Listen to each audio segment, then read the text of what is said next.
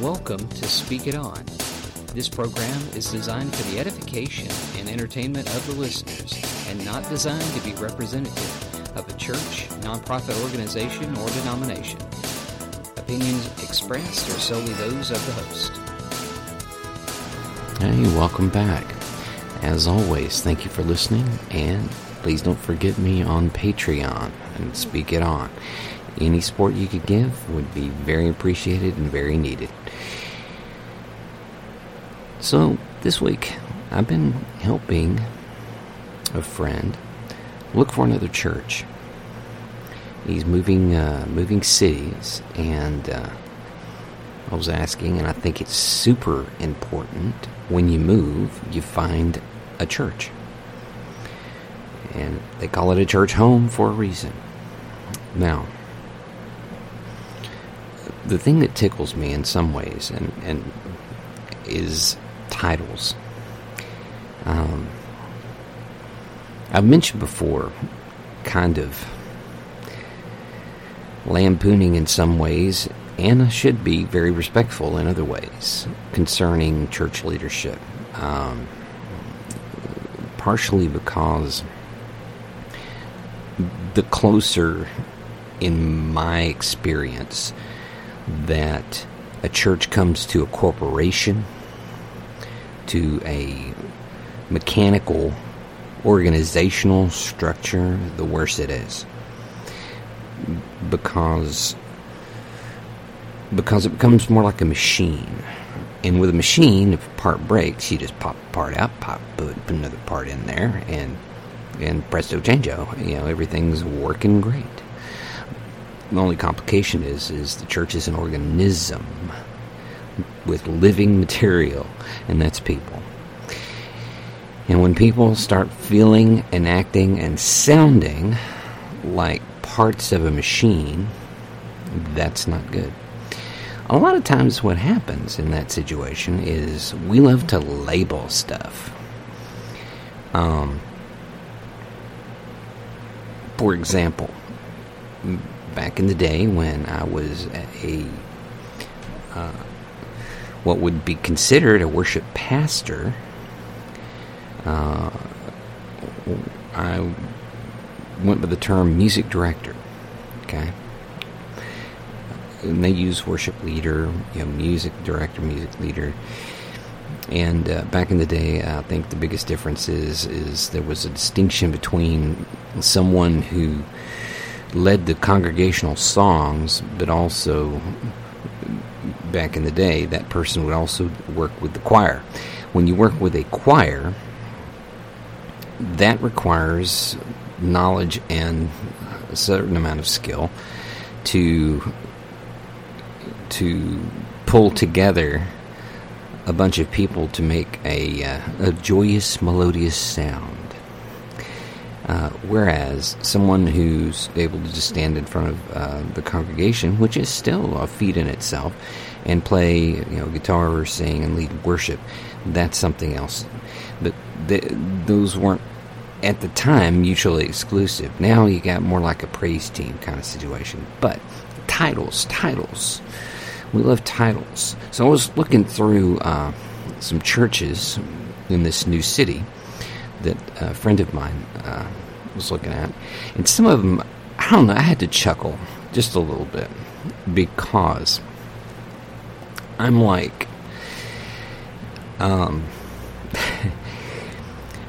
now, I like the term pastor, all right? Now, what you got to understand, though, is in the New Testament, pastor, bishop, and elder were pretty much the same Greek word. So we've become used to pastor as being someone that we define by function, or not by function, by title, by position. And it kind of, in Jesus' day, titles are very much a functional situation. In other words, you would call someone an elder because that's what the function of what they were doing was. Someone was a deacon because that's their function.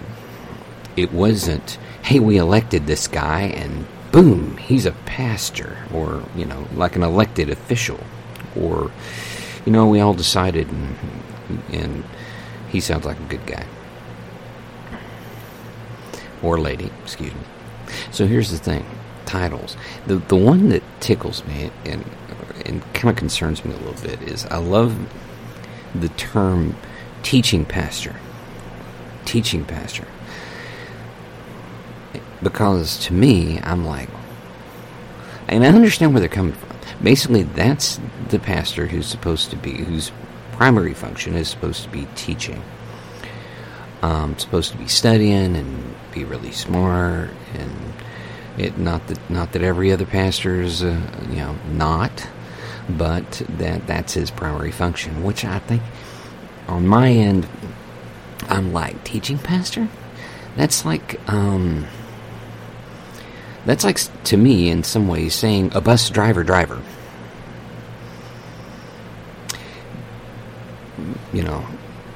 I'm going to hire a bus driver.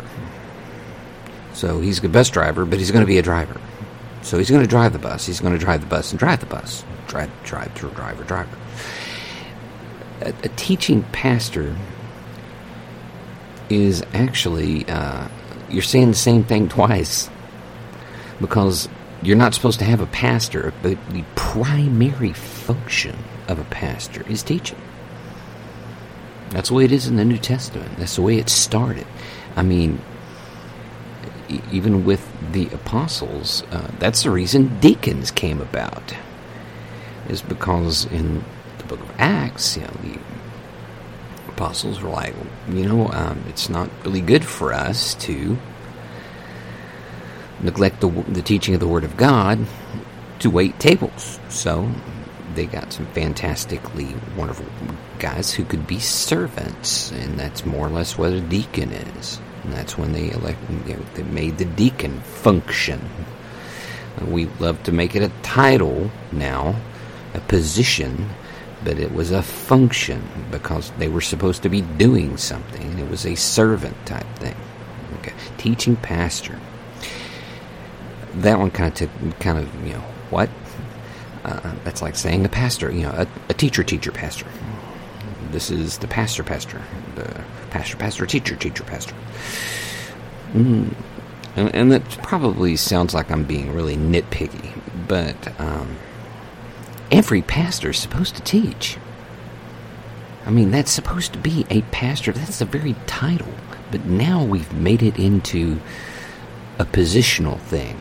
Really, we stick tags on before the word pastor so we know kind of where they're serving. So you can have a preteen pastor, a post-teen pastor, a senior pastor, a worship pastor. So we just kind of stick it on everything. Another one of my favorites is executive pastor. Executive pastor. I think that's wonderful that they have a pastor just for the CEOs in the congregation and the executives. They need to be ministered to because they're making really, really, really wild decisions about major corporations. So I think the executive pastor is, that's just brilliant.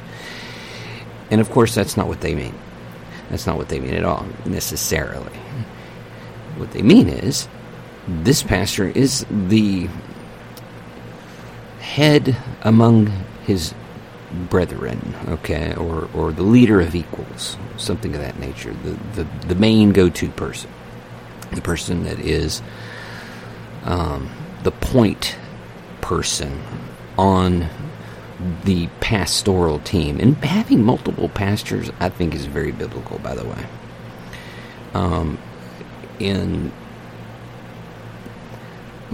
my situation, I've run into churches that just have one pastor, and that guy, or the ones I've run into, man, that'll snap your cracker because that's a lot of stuff on one person. But I'm not going to go there right now.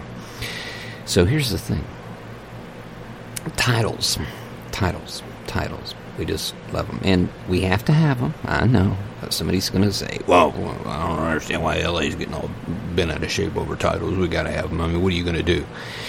I did, and just to be fair, I did love one church's description. It said co-pastor. Co-pastor. I think that's awesome, actually, because it's more kind of what's going on. Now, I get it. A lot, you have to slap, subtitles on these people so that people will understand, okay, if I have a kid who's this age, who do I need to, who's the point person in charge of ministry for this group? I get it, okay? But let's look at something real quick, all right? Let's look at a section in Scripture, Matthew 23, chapter 23, and we're going to start at verse 1. Now, famous section, because most evangelical pastors love to tee off on the Pharisees with this stuff. They absolutely do. Now, what have I always said about getting jiggy with it on the Pharisees? Number one, Jesus was an insider. He was Jewish and Israeli and understood the culture and the language and quite a few other things. Now, this particular group, now where was he? That's one thing I always say. Where was Jesus when he was engaging these people? Okay, he was in Jerusalem area. Okay, in Jerusalem area, you had many different kinds of Pharisees. And certain groups, you had the house of Hillel, the house of Shammai. Shammai's group was very, very picky. Hillel's group would be considered liberal, but basically they were more interested in the function of how things work in your life. And Shammai was like letter of the law kind of guy, all right? And, by the way, in Jesus' day, the house of Shammai, his little group, was on the ascendancy, so they were a little more popular, all right? Anyway, so let's look at this passage for a second. I'm going to start Matthew 23, verse 1. I'm going to go down. I'm not reading this whole thing, okay, but I'm going to go down to verse 12. So it works this way. And this is the ESV. Then Jesus said to the crowds and to his disciples, "The scribes and the Pharisees sit on Moses' seat. So do and observe whatever they tell you, but not the works they do. For they preach, but they do not practice. They tie up heavy burdens, hard to bear, and lay them on people's shoulders. But they themselves are not willing to move them with their finger. They do all their deeds to be seen by others. For they make their phylacteries broad and their fringes long. And they love the place of honor at feasts and the best seats in synagogues and greetings in the marketplace and being called rabbis by others. But you are not to be called a rabbi. For you have one teacher, and you are all brothers. And call no man your father on earth, for you have one Father who is in heaven. Neither be called instructors, for you have one instructor, the Christ. The greatest among you shall be your servant. Whoever exalts himself will be humbled, and whoever humbles himself will be exalted." Now, in just this little statement, in just this little section, Jesus says a ton of stuff. Now, first of all, you really need to understand this is not a broad condemnation of every Pharisee everywhere. He is being specific, okay? And some of the practices I think you can see. First of all, he says he's talking about heavy burdens. Okay, now 90% of evangelicals say, "Oh, well, that's the law." Well, that's the law. Yeah, see, that's all that Old Testament stuff, man. That's the heavy burden, and it's hard to bear, and they don't want to do it. No, I don't completely agree with that. I believe that, and there were Pharisees that had a lot of minutia, a lot of local determinations that had been made, like when you're supposed to wash your hands, and when you, and what you're supposed to touch, and when you're supposed to heal. Local, not in the Mishnah. Local stuff that got really, really, really, really picky. And these are the things. It wasn't the law. Jesus said, and Paul, of course, himself said, hey, in respect to the law, my conscience is fine. He didn't seem to find it a burden. But here was the thing: these guys had all these little, whistles and bells. Don't walk on this line. Don't step on this crack. They had all these little local things because the more people followed what they said specifically, not stuff in the Torah. We're talking about their little determinations on how you're supposed to practice stuff. The more uppity, the more pride they got, the more respect and all this other stuff to puff them up. All right? That's the kind of thing I believe that was going on with these guys. All right? And of course, unfortunately, it's true. The people who make up most of the silly rules never even do them. Now, in verse 5, it says, "For they make their phylacteries broad and their fringes long." So what does that mean? The phylacteries were basically prayer strips. They're long strips of leather that had scripture put in them, and there was a very specific way of making them, and that wasn't necessarily a bad thing, okay? They would wrap them around their arms and even around their foreheads, okay? And they were on the forehead one that had a box that contained scripture in it, all right? But Jesus' point is they make them really broad, okay? So you can notice them from a long way off. Make them really wide, and their fringes. Now the fringes here is actually what they in Hebrew is called tzitzi. These were the tassels on the end of the talit, which was the prayer shawl. And they were very important. They had very specific windings and knots in them to remind people of God's instruction in the Old Testament. Now, in fact, if you get Everyman's Talmud, which is a very inexpensive book and super helpful, it will have a section that there was one guy that I forget his name. Maybe it was Shimon of the long tassels, or the long tzitzi. He had these long fringes. It says fringes, but they're tassels that drag the ground because it made him look really pious. Okay. Now, these are people who are loving the position. These are the people who are loving the position. And it says in verse 7, the greetings in the marketplace and being called rabbi by others. Now, here's the thing about this title, rabbi. Rabbi means actually my great one. And it was a term of respect for a teacher, normally. It was not a title in Jesus' day.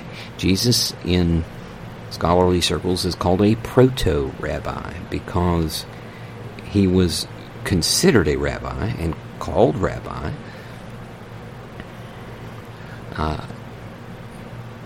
before the word itself became codified as a position as to, okay, this is what you have to do to be a rabbi. See, nowadays, to be a minister, you normally end up going to seminary and getting a degree and getting ordained, and so it's a very specific group of stuff going in that direction. Well, but before, you were just a minister if you ministered. And by the way, everyone who knows Jesus is a minister. End of story. If you belong to Jesus, you're a minister. But the term rabbi was a term of respect. All right. And these people wanted that name. They wanted to be called rabbi. I don't remember Jesus actually demanding to be called rabbi by any independent person, but he was called rabbi. And he didn't throw it off, I don't believe. But Jesus says you're not to be called rabbi, for you have one teacher, and you are all brothers. So he's saying, look, you guys all equal in God's eyes. So don't get puffed up. And again, this has to do with being puffed up. Now, I think if you skip down to verse 11 and 12, that's going to be the key. On the title thing. The greatest among you shall be your servant. And whoever exalts himself will be humbled. Whoever humbles himself will be exalted. That means servant leader.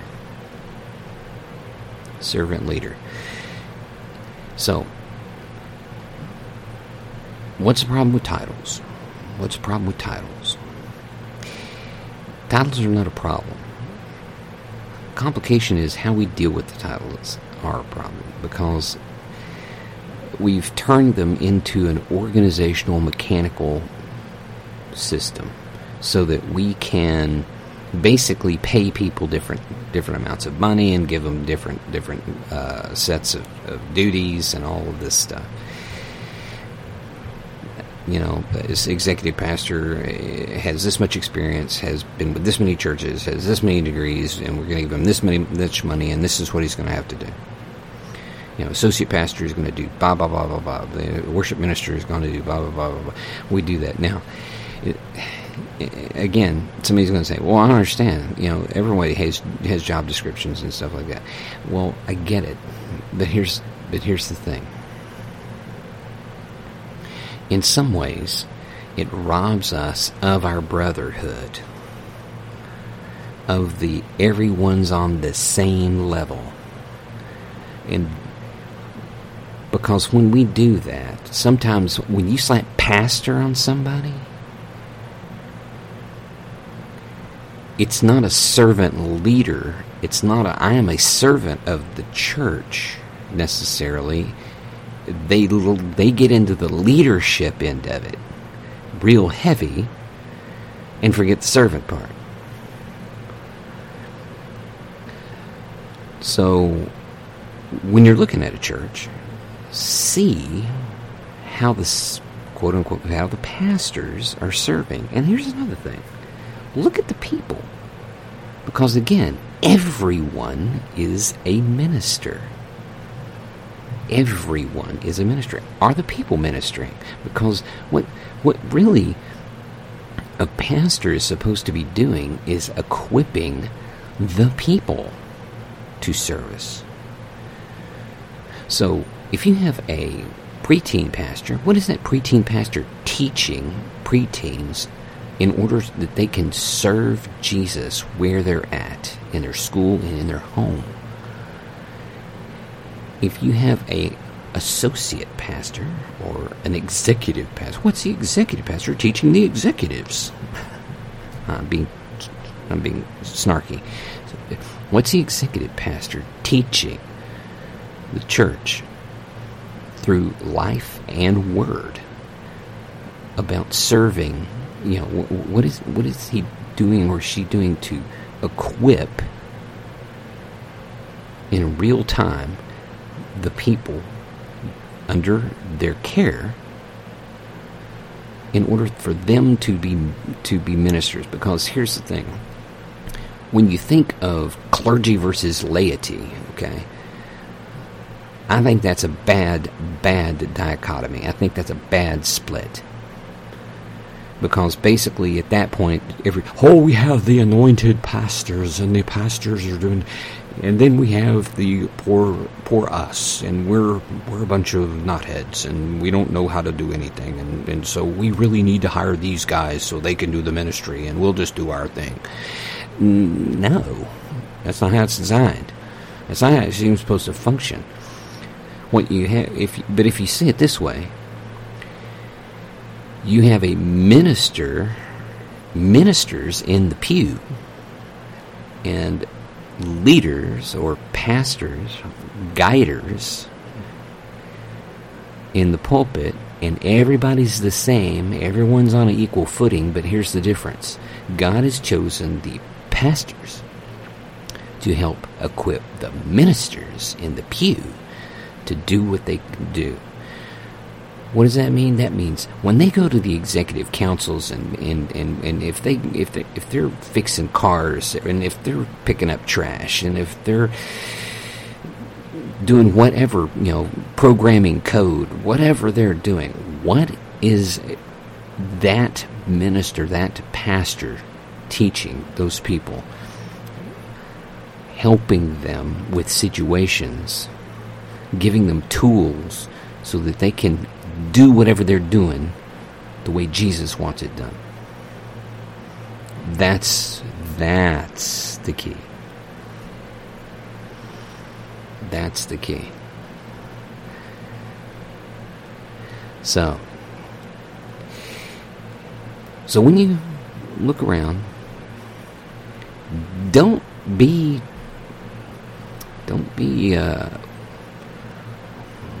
whim-fuzzled.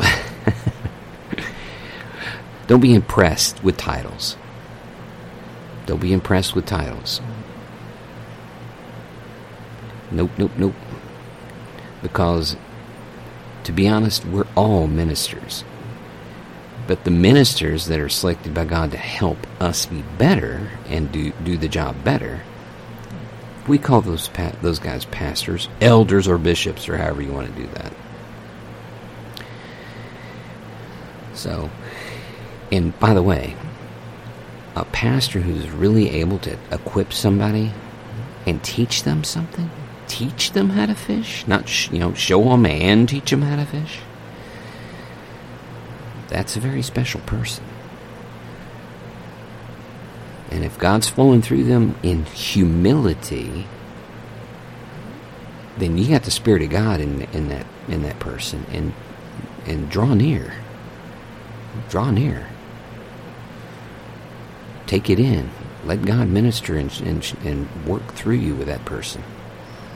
Because I assure you, it's more uncommon than you think. And this is talking from somebody who's been on both sides of the pulpit. Okay? So with that in mind, I want to encourage you to keep on speaking it on. To this edition of Speak It On. And as always, don't be afraid to speak the word in boldness and truth. And may God bless all of your efforts.